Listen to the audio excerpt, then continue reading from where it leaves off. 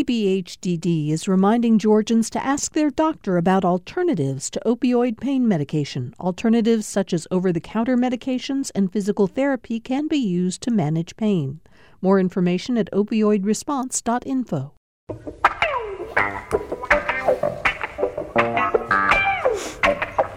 Welcome to Political Rewind. I'm Bill Nigut. Glad to have you with us on a day of some significance here in Georgia, no matter which side you come down on the issue of abortion in Georgia.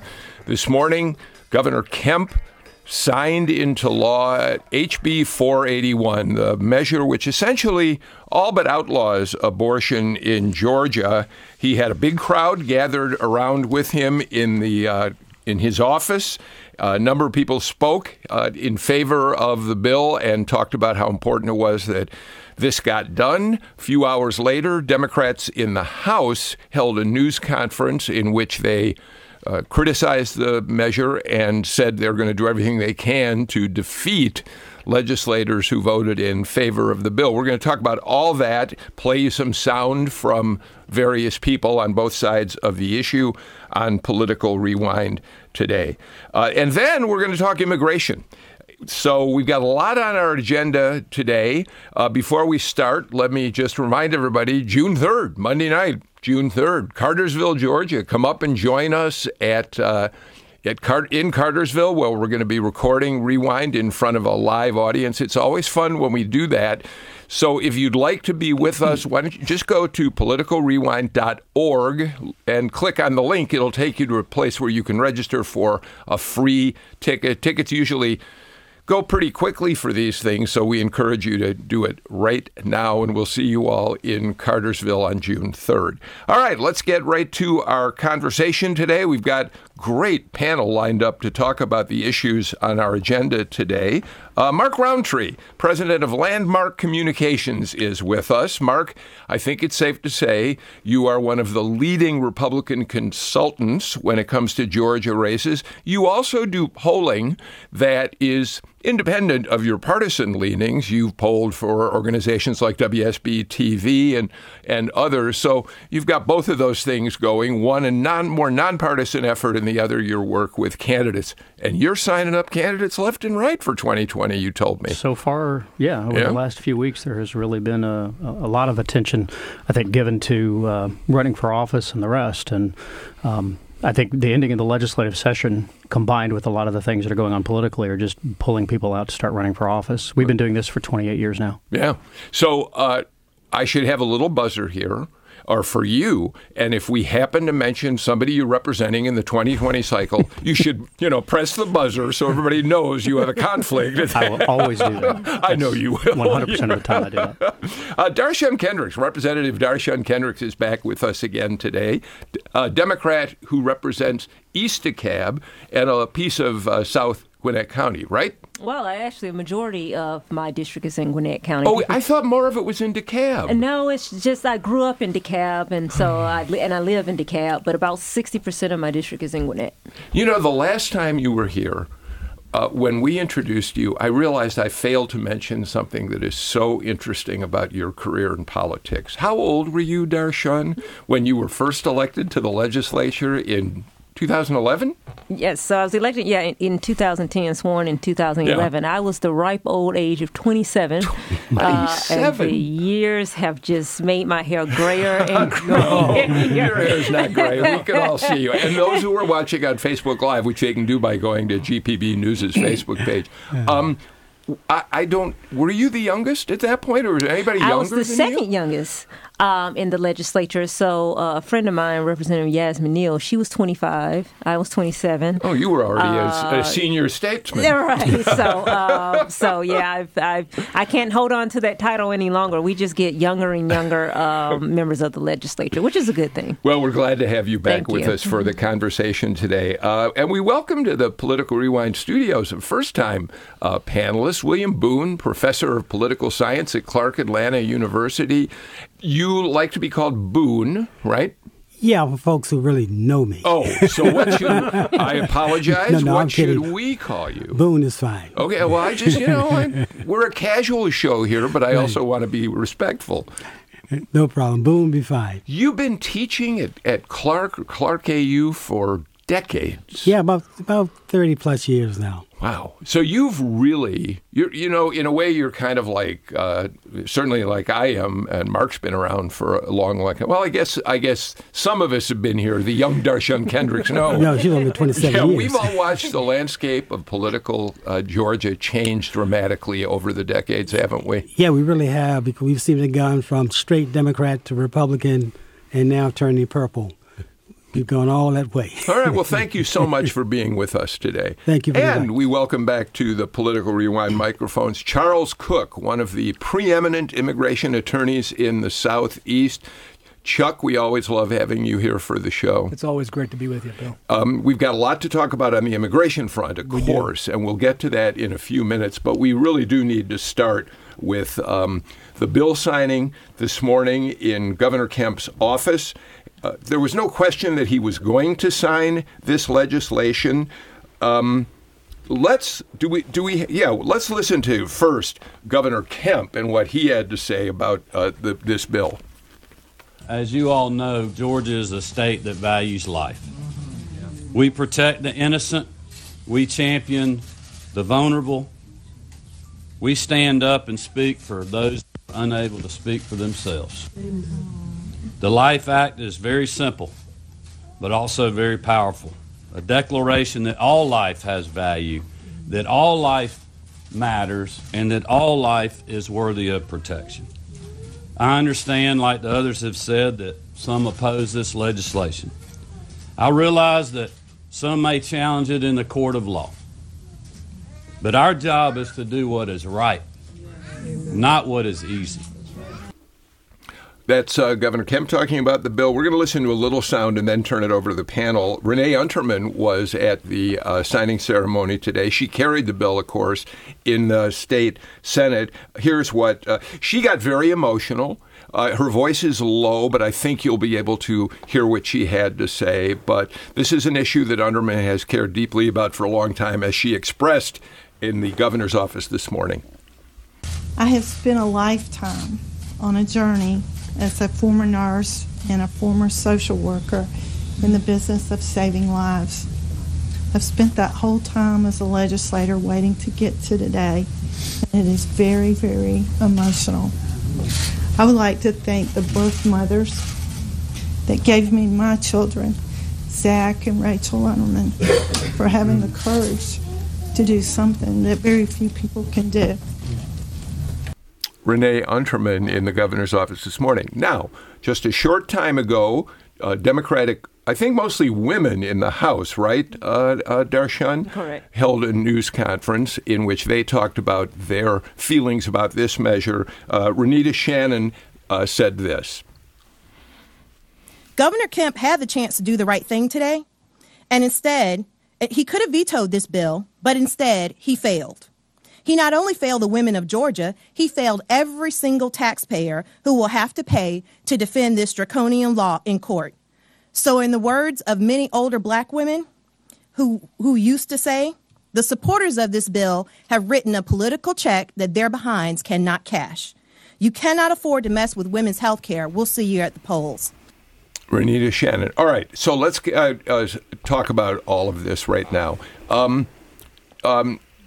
William Boone, the measure is set to go into effect on January 1st. Actually, before we talk, we'll play one more soundbite. This bill, you know, the governor has some latitude in determining whether a measure will go into effect at the start of the fiscal year. So July 1st, with 2021 fiscal year, could have gone into effect. I think he has that latitude. This bill would go into effect January 1st, which is why when Andrea Young, the head of ACLU Georgia, issued a statement, she talked about the fact they're not going to be filing suit right away. Let's listen to her.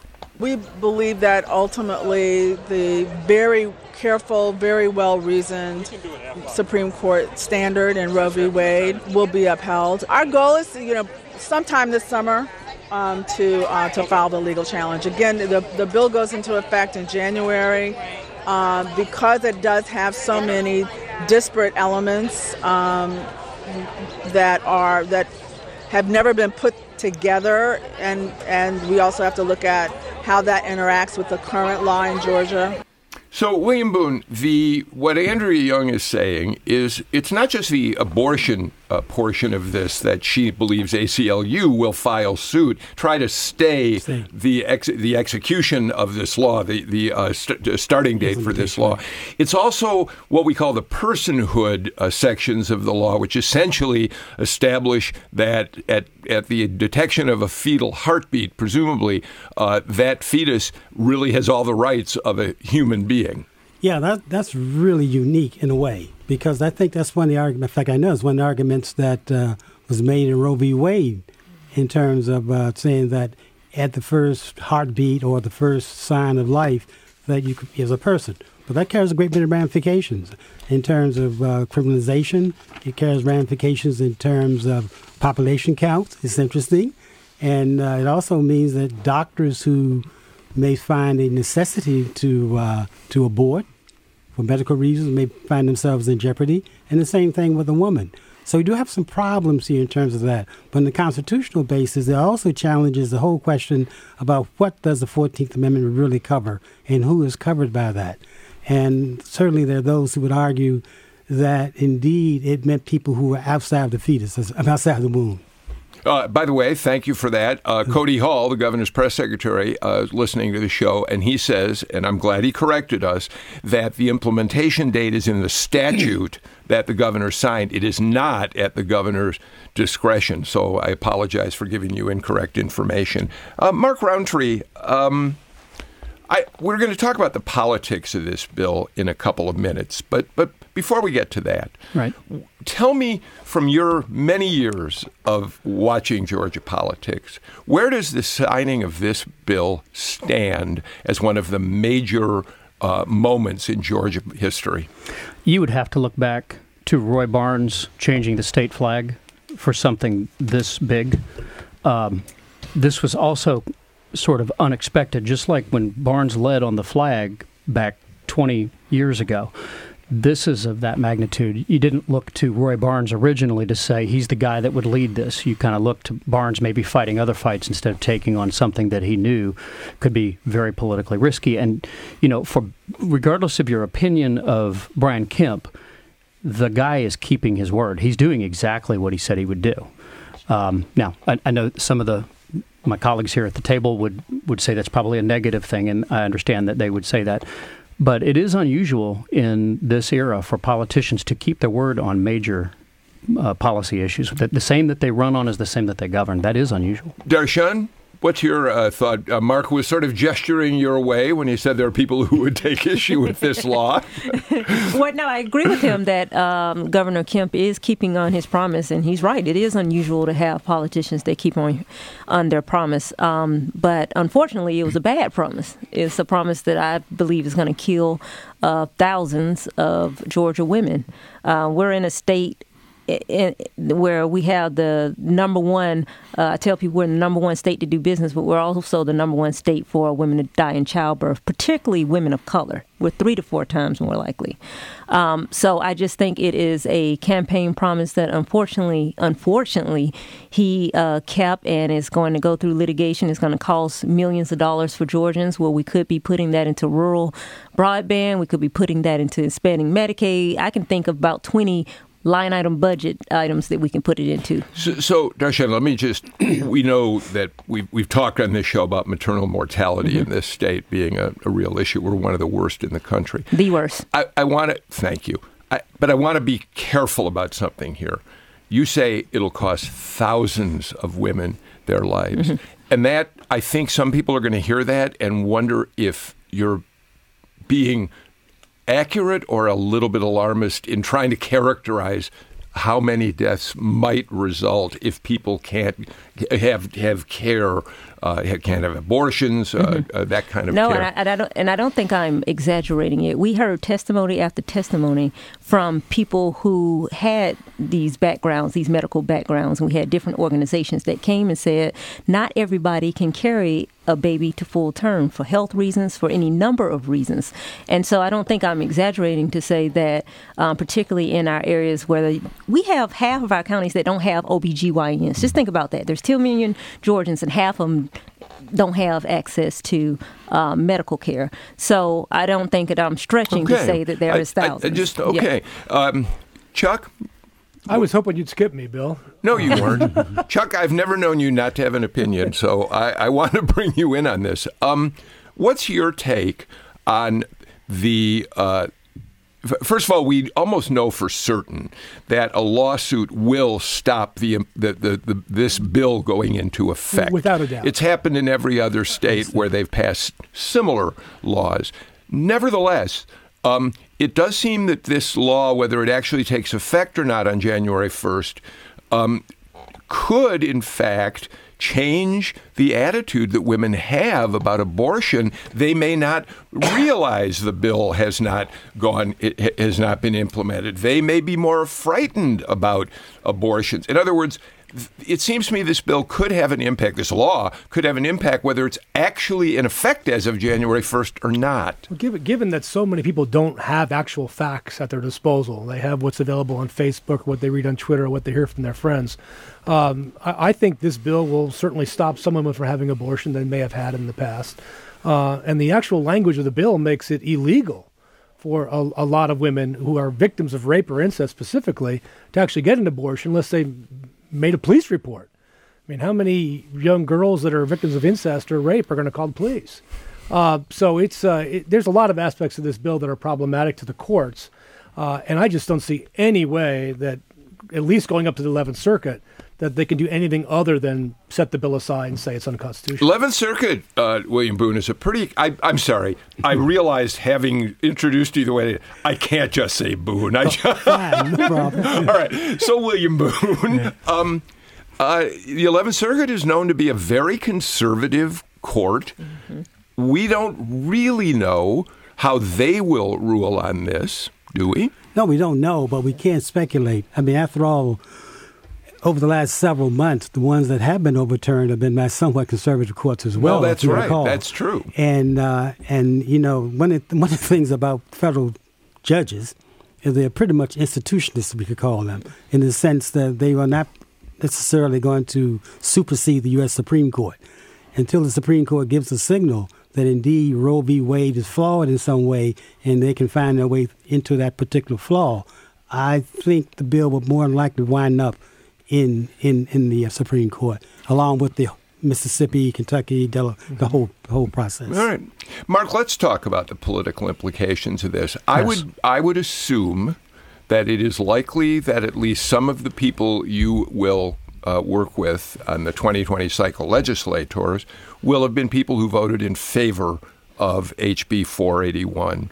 We'll ask Darshan about this in a minute, but we know there's going to be a concerted effort by Democrats, they're already beginning it, to try to take away those seats. And some of them, especially in suburban Atlanta, could be jeopardized because of women who are uncertain about whether they want to continue voting for the Republican Party. They started drifting away in the 2018 cycle. So what's the potential damage to Republican legislators who voted for this measure? This is something that could go both ways. In rural areas in particular, you may have Democrats suffering from their vote. Darshan, you particularly mentioned women of color that are, as you described, at risk, and not going into that debate at the moment. But there are a number of women of color who actually oppose abortion and may say, you know what, this is what breaks me off from the Democratic Party. This does not represent my values. Now, I have clients that voted for and against this on the Republican side. Representative Deborah Silcox voted against it in a very genuine, emotional way. And she has really thought through the issue herself. And then I have other clients that genuinely also voted, but they voted differently than Representative Silcox. They're actually in Metro Atlanta. I would argue to you they're there are not that many seats left in Metro Atlanta. The Democrats did very well in 2018. There aren't that many seats left to win. Yeah. There may be 5 that are out there. And one of those was a close race with Representative Silcox, and she sided on the no side of this vote. So I don't think it becomes an issue there. So, you can name a few other districts. I think in the end, though, I think the Democrats will lose a few seats in the rural areas as a result of this. I think that Bob Trammell, the minority leader, is in real jeopardy over this vote. His district is very heavily pro-life, and it's a Trump election year as well. So I think you could look to very likely that he loses that seat. And we do these shows in Metro Atlanta. We have the media in Metro Atlanta that do these reviews, and so we don't think about a lot of times. I don't mean me, because this actually is something that I spend a lot of time on. But we look at these from a very Metro Atlanta point of view, and there aren't that many seats left that are viable here to go to either party, but there are a lot still in the rural areas. Remember, we're on 18 stations around the state of Georgia and try very hard to keep those folks in mind. Everybody at this table, though, lives within 15 miles as the crow flies. Fair enough. Darshan Melita Easters was on the show the other day. Of course, she is the founder of the Georgia Win List.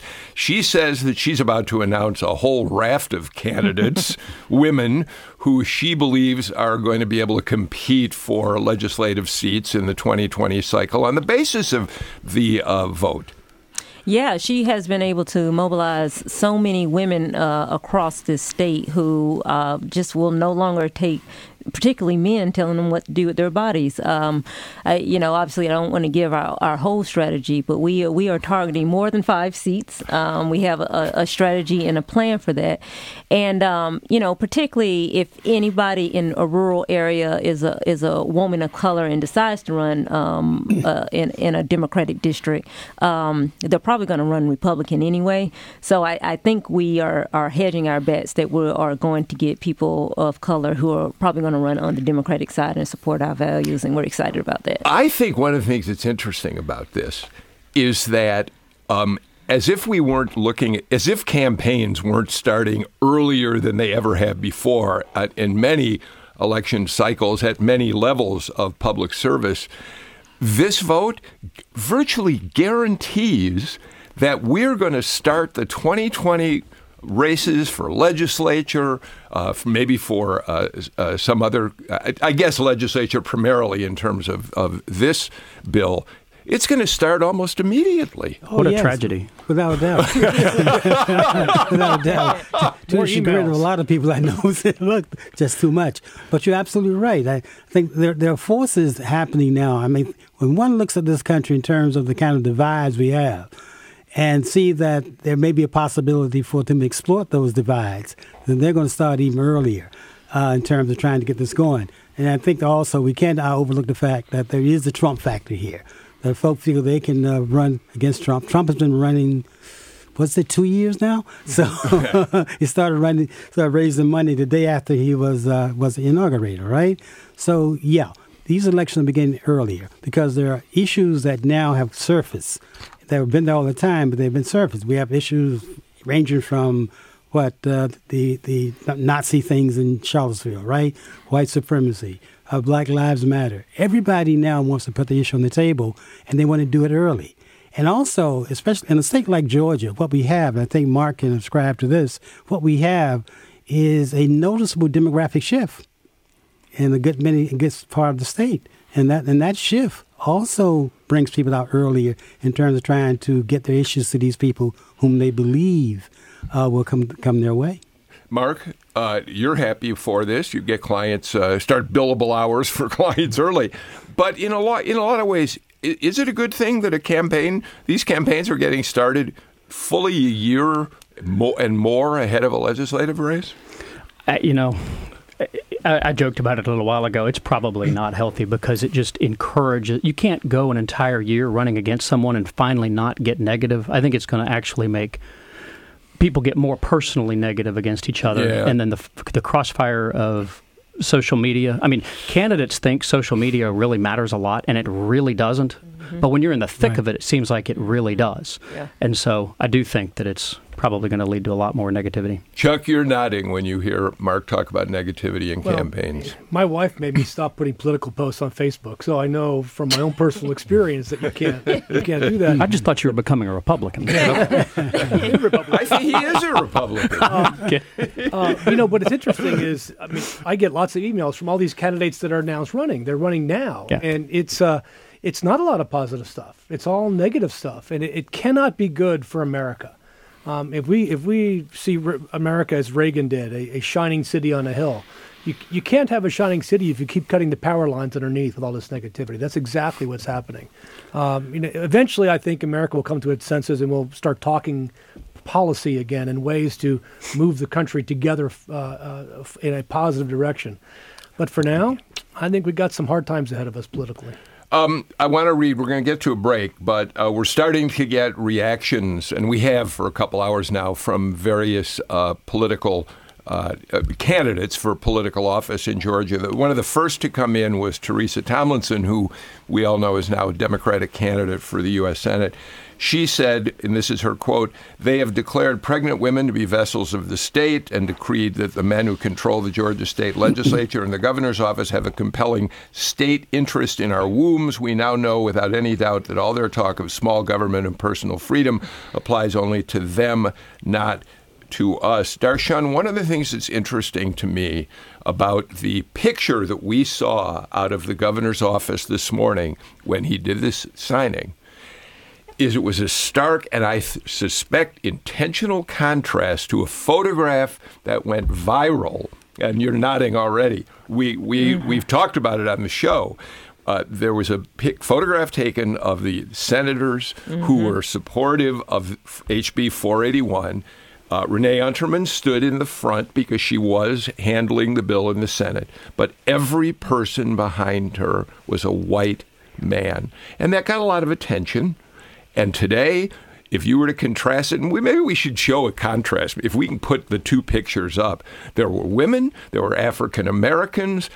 They understood they needed to show a different face to this measure today. Yeah. I mean, optics matter, whether you, at the end of the day, you want them to or not. Perception is always reality in politics. But listen, this is an issue that I think you can always find somebody of a different race or in a different setting that's going to agree or disagree with it. I'm just glad that they recognize that optics do matter. It doesn't make the bill any better, but how careful do you have to be about this in your district? Is your district firmly Democratic? Oh, it's like 75%. All right, so you really, in a way, can vote you could and did vote your conscience on this without having to think about the political repercussions. No, I mean, I have to think about people being super mean to me on Facebook, calling me all types of names. Oh, really? Well, welcome to the club. Right. So, and here's a real question. I am curious. When people were doing that, did you find, authentic question here, did you find some Democrats that were upset with your vote, or were there literally zero? I am just curious. Literally zero. Right. Okay. Or they might have been, but they never told me. Maybe I should clarify that. Yeah. All right. Let's do this. Let's get to our first break of the show. I understand Facebook is alive with comments today. Facebook Live. I'm going to see if we can pull some of those for a little bit later in the show. But let's take our first break, and we'll be back with more on Political Rewind in a moment. Hi, I'm Bert Wesley Huffman, Senior Vice President and Chief Development Officer at GPB. We've been hearing from listeners across the state of Georgia and beyond during GPB's Stealth Drive, thanking us for this less intrusive fundraising approach that you've been hearing about. We hoped you'd appreciate getting all the programming with less fundraising so much that you'd support GPB in the same way you would during a traditional drive. Well, here's where we are. We've passed the halfway mark for the length of the drive. However, we've not yet reached the halfway mark in terms of the funding that keeps the programs you enjoy on GPB on the air. We're making progress, but we still have a long way to go. If we haven't heard from you yet, now is the time. Join in the effort to keep GPB strong and keep traditional on-air fundraising to a minimum. Donate at gpb.org or 800-222-4788. That's gpb.org or 800-222-4788. And if we've already heard from you, thank you. Welcome back to Political Rewind. I want to take just a moment before we move on to follow up on a story that we talked about yesterday. We talked yesterday about Carolyn Meadows, the long-time veteran Republican operative leader who is now the president of the National Rifle Association, which we pointed out yesterday is largely a ceremonial role. And we pointed out that she lives in the 6th District, and she said when she was named president that one of her top priorities was going to be to get rid of Lucy McBath, the Democratic congresswoman in the 6th District. Carolyn made the comment that Lucy McBath did not get elected because of her stand on guns. She got elected because she's an African-American woman. And we talked a little about that and what we thought about that, what the panel thought about that. And now Carolyn Meadows has apologized. She has now said that it was a mistake to characterize it that way. Here's their direct quote. "I apologize to Representative McBath and her supporters. My comments were insensitive and inappropriate. I did not intend to discredit the Congresswoman or the merits of her campaign, only to reflect my view that the Second Amendment was not a prevailing factor in this election." It's the kind of thing we expect from those of us who've known Carolyn Meadows forever, know that she has always been a woman with, I think, a lot of dignity, a woman who exhibits real statesmanship when she gets down, when push comes to shove. But boy, Mark, it really makes the point that the ground zero nationally for the Second Amendment fight in the 2020 cycle is going to be the 6th District of Georgia. Yeah, and the Democrats were saying this still in 2018 and 16 and 14. It's just not the issue that's going to bring them a majority, and it really was not a factor in the Democrats taking over the U.S. House. It was really much more of a sort of a retaliation against Trump by a lot of swing voters in the 2018 election. I just wanted to follow up on that. Did you want to weigh in? Well, yeah, I think that may be a bit narrow in terms of the scope of that. I think the Democrats put on a fairly good fight, especially in health care, which they're going to push again in terms of the presidential election. Health care, these are the kind of issues that are out there. So I don't think it was just Trump, because I understand, I think we all understand that just running against Trump across the country is not going to win you an election. I was more referring to, I'm not disagreeing with you, I was more referring to the idea that guns were a major factor in the vote of the 2018 election. I think the Democrats actually kind of played that down. McBath did not. She did not. She never did. I live in that district, and she stood by the issue. Too, and I would tell you, I think it played an important role because that's where all her money came from. Right. Was from the anti-gun folks, from the Bloomberg folks. That's why she won that primary. That's why she won that race, because she had a lot of money coming in from folks. Yeah, she did. But what we forget in this part of the conversation is that that when that race was coming to an end and it looked like McBath might win it, most observers said, yes, she talked about the Second Amendment, but what really mattered was she emphasized health care throughout her campaign. And you're nodding at that, Darshan, and pre-existing conditions. In some ways, she moved that to the forefront, and that may have had a bigger impact than Second Amendment, right?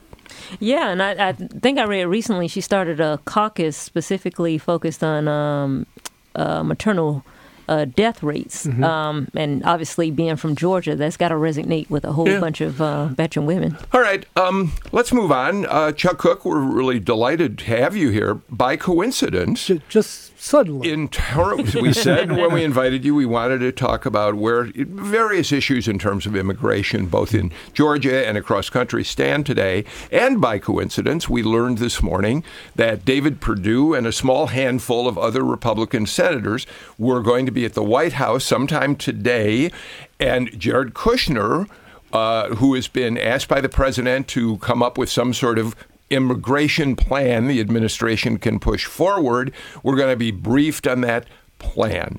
You seem to have some ideas about what is in that plan. Yeah, we've talked to several people that are kind of involved in the process. The plan itself comes out of the brain of Stephen Miller, who's the president's brain on immigration. And if you'll notice the list of senators who was invited to the White House, every single one of them were either sponsors of Purdue Cotton Bill which is only 3 sponsors, or have historically been pretty nativist on immigration issues, like Grassley and Mike Lee and Crapo from Idaho. They have no input from any of the more moderate senators. It's interestingly enough, they invited Lindsey Graham, who is the actual chair of the Judiciary Committee, who will hear this bill, and he's not going because he's been historically very pro-immigration and very pro a way to take care of a lot of the problems in our system. The bill itself, as we understand the proposal, will eliminate large portions of family-based immigration. Since 1965, our immigration system has been very heavily family, almost 80% focused on family and 20% focused on employment or investment. This bill will eliminate more than half of those family-based visas, including visas for brothers and sisters, the ability of an immigrant to bring their parents when they become a citizen themselves, the ability of adults to bring adult children. Those will all just be eliminated from the law. And those visas will be assigned to an employment kind of merit system that mirrors kind of what Canada did for a couple of decades before they threw it out because it wasn't really working effectively for them. If the bill itself takes on the approach that the Cotton Purdue bill takes, basically you have to be a single 28-year-old male with no children with a PhD or a master's degree to immigrate to the United States. That's the Purdue Cotton bill. So it would effectively cut in half our legal immigration, although perceptually it looked like it won't. All right, but the Purdue Cotton bill, which has now been around for virtually 2 years, which the White House supported, which President Trump got behind, has gotten nowhere in the United States Senate. Not a single co-sponsor. Right. So why would we think that suddenly this bill is going to resonate and move somewhere? It's not. I mean, that's the thing. They may actually have a hearing in the subcommittee of the Judiciary Committee in the Senate. It will never see the light of day in the House.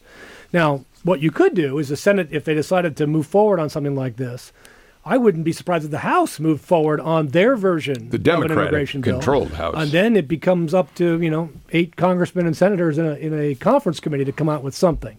It's just not an issue that's going to pass in an election year. And we are, as we noted earlier, we're already in the election year. Yeah. I think is actually part of an effort of the Trump administration to create more angst on immigration, to kind of play the Democrats. They won't come to the table. They won't help us fix the problem, and to use the whole anti-immigration sentiment that propelled Trump with a lot of voters in 2016. All right, Dr. Boone, I think that we need to look at this. I'd like to take a more balanced approach. I mean, I get that President Trump has been using immigration and the border as an issue to rally his base ever since he came down that escalator at Trump Tower. But the fact of the matter is, no administration, Republican or Democrat, George W. Bush tried it during his second term in office to get a comprehensive immigration reform bill. And no bill, whether it's liberal in terms of how many people can come into the country, whether it's liberal in terms of giving a path to legalization of an immigrant, nothing can get passed these days. Yeah, issues become so emotionally fraught. It really has. I mean, one can always go back to LBJ, quite frankly, in terms of talking about immigration and how you deal with this question. And it's been a question all for a number of years, and it's one that stokes a good many folk. I mean, for instance, even in the African American community, you're going to get some wide diversions in terms of opinions about immigration. So it's one that cuts deep. The narrative, of course, in some quarters, African-American quarters, is that folk who immigrate to this country are taking away African-American jobs. Of course, that really can't be shown statistically, but that certainly is a narrative that goes out there. So the Democrats have to tread very lightly, given that their base is primarily African-American. And of course, you also have a competing interest when it comes to Americans who, in agriculture, but Georgia, for example, they need these guest workers, as they're called in other countries, to do the work, because you're simply not going to find folk who are going to pick up 80-pound watermelons and cantaloupes.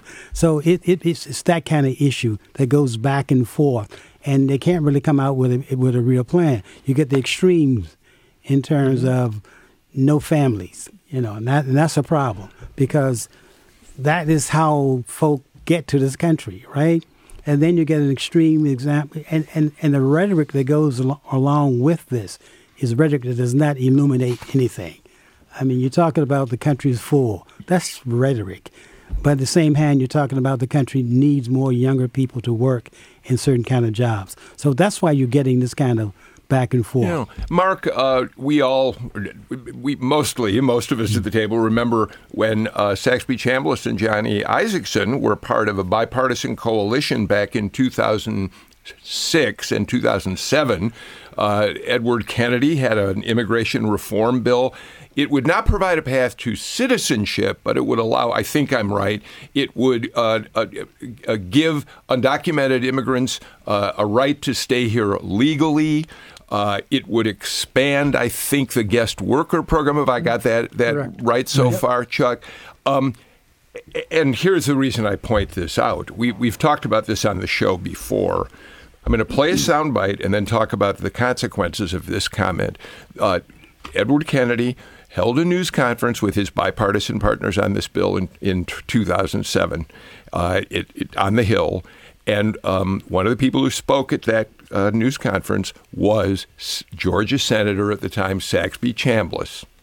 In my now going on 13 years in the United States Congress, I've never seen a more emotional, more sensitive, or more politically charged issue than the issue of immigration reform. You know, when I came to the United States Senate, I wanted to try to have the opportunity to make good laws. And the way you make good laws is to have people on both sides of the aisle come together in a bill that none of us would think would be perfect, but a bill that is perfect for the American people.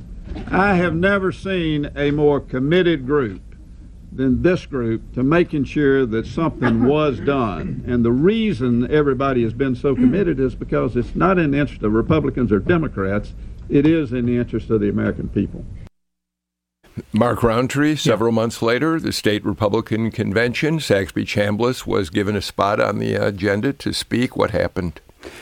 I was at that convention, and it was overwhelming booing. People and the Republicans and the conservatives in that area, I believe that was May of 2008 or 7. But anyway, but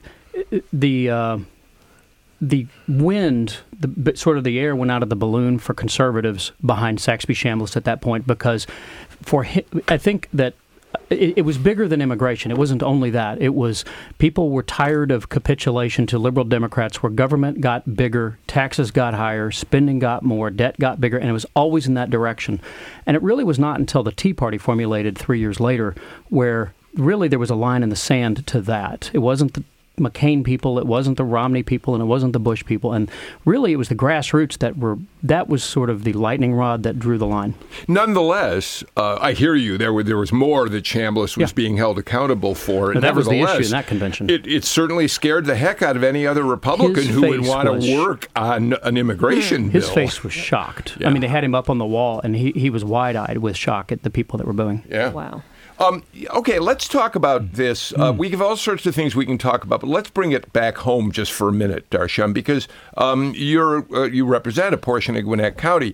As you know, Sheriff Butch Conway has just announced that he has every intention of renewing the county's agreement with ICE, that he will continue to arrest and turn over people who he believes are undocumented residents who ICE is going to want to take into custody themselves. So there's that. He's been doing it for 10 years.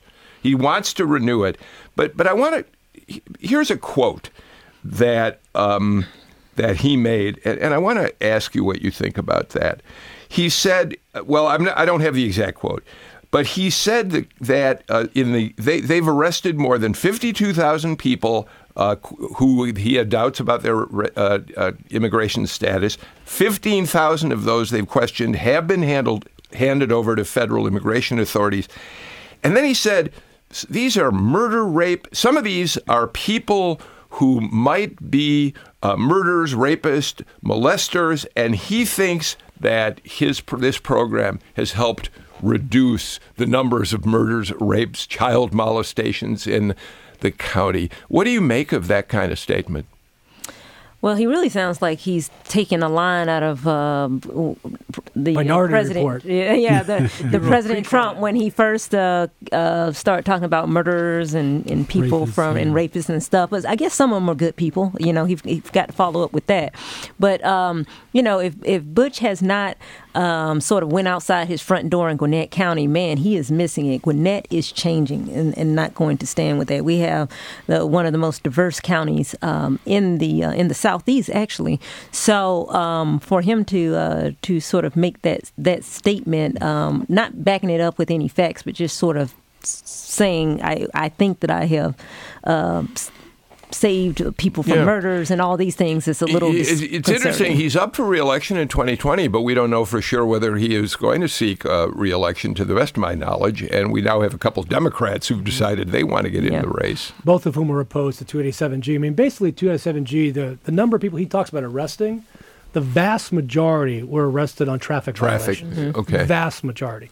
So basically he's separated about 50,000 families. All right, Chuck, if I'm in the country illegally, and I'm arrested for a traffic violation, why shouldn't the law enforcement agency turn me over to ICE, given that I've broken the law by being in the country illegally? The Gwinnett County Sheriff is not charged with enforcing federal immigration laws. He doesn't. That is the responsibility of the federal government. But he doesn't. I know he does. I know he does, and it costs the county of Gwinnett $3 to $4 million a year to do that. That is not reimbursed by the federal government. Now, obviously, he's made the choice to do that. I lived in Gwinnett for 10 years when I moved. It's been $15 million over 10 years, not $3 or $4 million a year. $1.5 million a year. Okay. Just be accurate with the numbers. That's okay, but I'm asking. But more than that, what it has done, and it's odd. You would think that people would be, if you were an immigrant, you would be then afraid to live in Gwinnett County. But the exact opposite of that has happened. Gwinnett County has grown and continues to attract immigrants, both documented and undocumented there. But what it also is attracted is this belief that people have been targeted because of their race. Whether that's factually true or not is not relevant, because as Darshan put it out earlier, it's perception that matters. These two Democrats that announced to run against him, they're both going to oppose 287G. The county ultimately has to authorize the contract if he goes ahead and signs it. Would interestingly note, over in Cobb, they also had 287G. Yeah, Neil Warren. Except they have enforced it very differently in Cobb County. They no longer detain people for traffic violations. They will take, if you're arrested for an actual crime, they'll detain you. ICE will pick you up. But what has happened, it's reduced the number of people turned over in Cobb and compared to Gwinnett. And Gwinnett is actually the number one county in the entire United States on turning people over to ICE. I got to get to a break, but I do want to point out that State Senator Nikema Williams, now the chair of the State Democratic Party, is listening to the show. Her comment in answer to my question about why shouldn't these people be turned over since they've broken the law, she says this is a gateway to racial profiling in Gwinnett County. That's the way that she sees this issue. And we appreciate the fact that you're listening out there, Senator Williams. Let's do a break. We're running short on time. Too much to talk about. We'll be back in a moment. We're more than halfway through GPB's Stealth Drive, but we've not yet reached the halfway mark for the support it takes to sustain the programs you enjoy.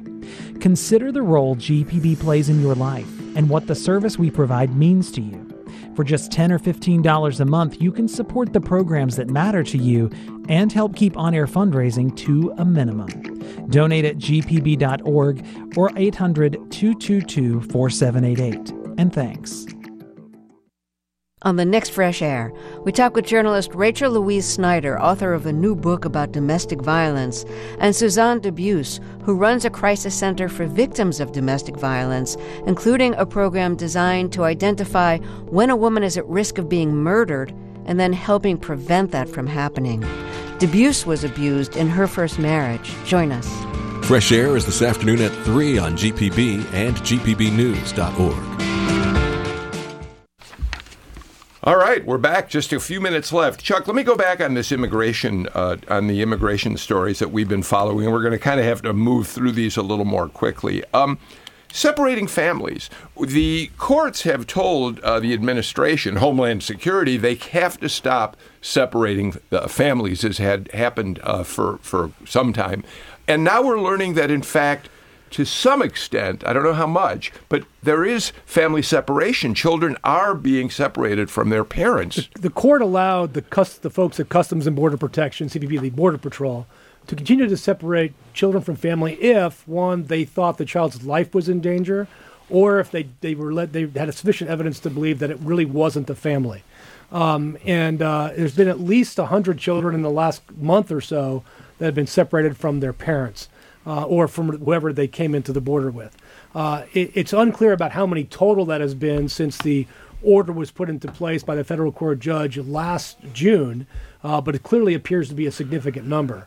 The question is, what's interesting part is neither the HHS nor ICE, who control the separation after CBP does it, will tell the Congress how many kids are separated. Mark, one of you, the pollster in the room, one of the things that I found interesting was recent polling, Washington Post, ABC News, I believe, that shows that, and it's Republicans dominate in this polling data, but an increasing number of Americans are seeing the situation at the border as either being very serious or, in fact, a crisis. Again, Republicans in much larger numbers than Democrats, but there does seem to be a growing sense that there are significant problems there that could, in the long run, I suppose, accrue to President Trump's benefit. You know, you could look at different polls that'll say different things. One that you had sent us, just as a sort of heads up, identified essentially 80% of the people saying it was a significant issue. Call it what you will. Now, some people may also be more on the, pro-immigration side, saying it's a significant issue too. Right, but you might see it as a crisis that could be resolved by increasing immigration and allowing people into the country. It is an elevated issue with swing voters. It is. There are not that many issues that affect swing voters. Swing voters are often affected by things like character, attacks on truth, things like that. But this is an issue that does resonate with swing voters. Pro-life, pro-choice, those are more along the lines of partisan votes at this point. A lot of the pro-choice people are just simply Democrat. A lot of the pro-life are Republican. But immigration has not broken out that way. And with states like Pennsylvania, which has a strong blue-collar labor market, Wisconsin, Michigan, these are states that actually this issue plays fairly well for the president. States that, Dr. Boone, that the president would like to get back into his electoral map in 2020, and it's not certain whether he'll be able to do that. No, actually, anything that happens on immigration from the Republican side, the Trump in particular side, is geared towards 2020. And he thinks he can revive that particular song again and move forward with that. But I think when one looks at those polls, I think most folks would agree that at this point there is a crisis on the border. The question becomes whether or not who created the crisis and how the crisis is going to be relieved. Fast. All right, Darshan, last word. We got about 20 seconds. You got something you want to add to this? No, just that, again, Gwinnett County is changing. So I think that anybody who's in Gwinnett County running for office really needs to, mind their manners. Thank you. I just wanted everybody to hear your voice last time. Fair enough. We're completely, I don't know where the time went on this show. I swear I thought we had another 40 minutes to talk. We don't. We have about 25 seconds. Darshan Kendricks, thank you. Dr. William Boone, real pleasure. Will you come back? Yeah, if you ask me. I will ask you. and give me a glass of water. Yeah, okay. Mark Roundtree, thank you for being here. I look forward to seeing you throughout the cycle as you have people out there that you're working for. So we'd enjoyed having you. And Chuck Cook, always a pleasure to have you with us. Thank you all out there for being with us. Join us again tomorrow at 2 for another Political Rewind.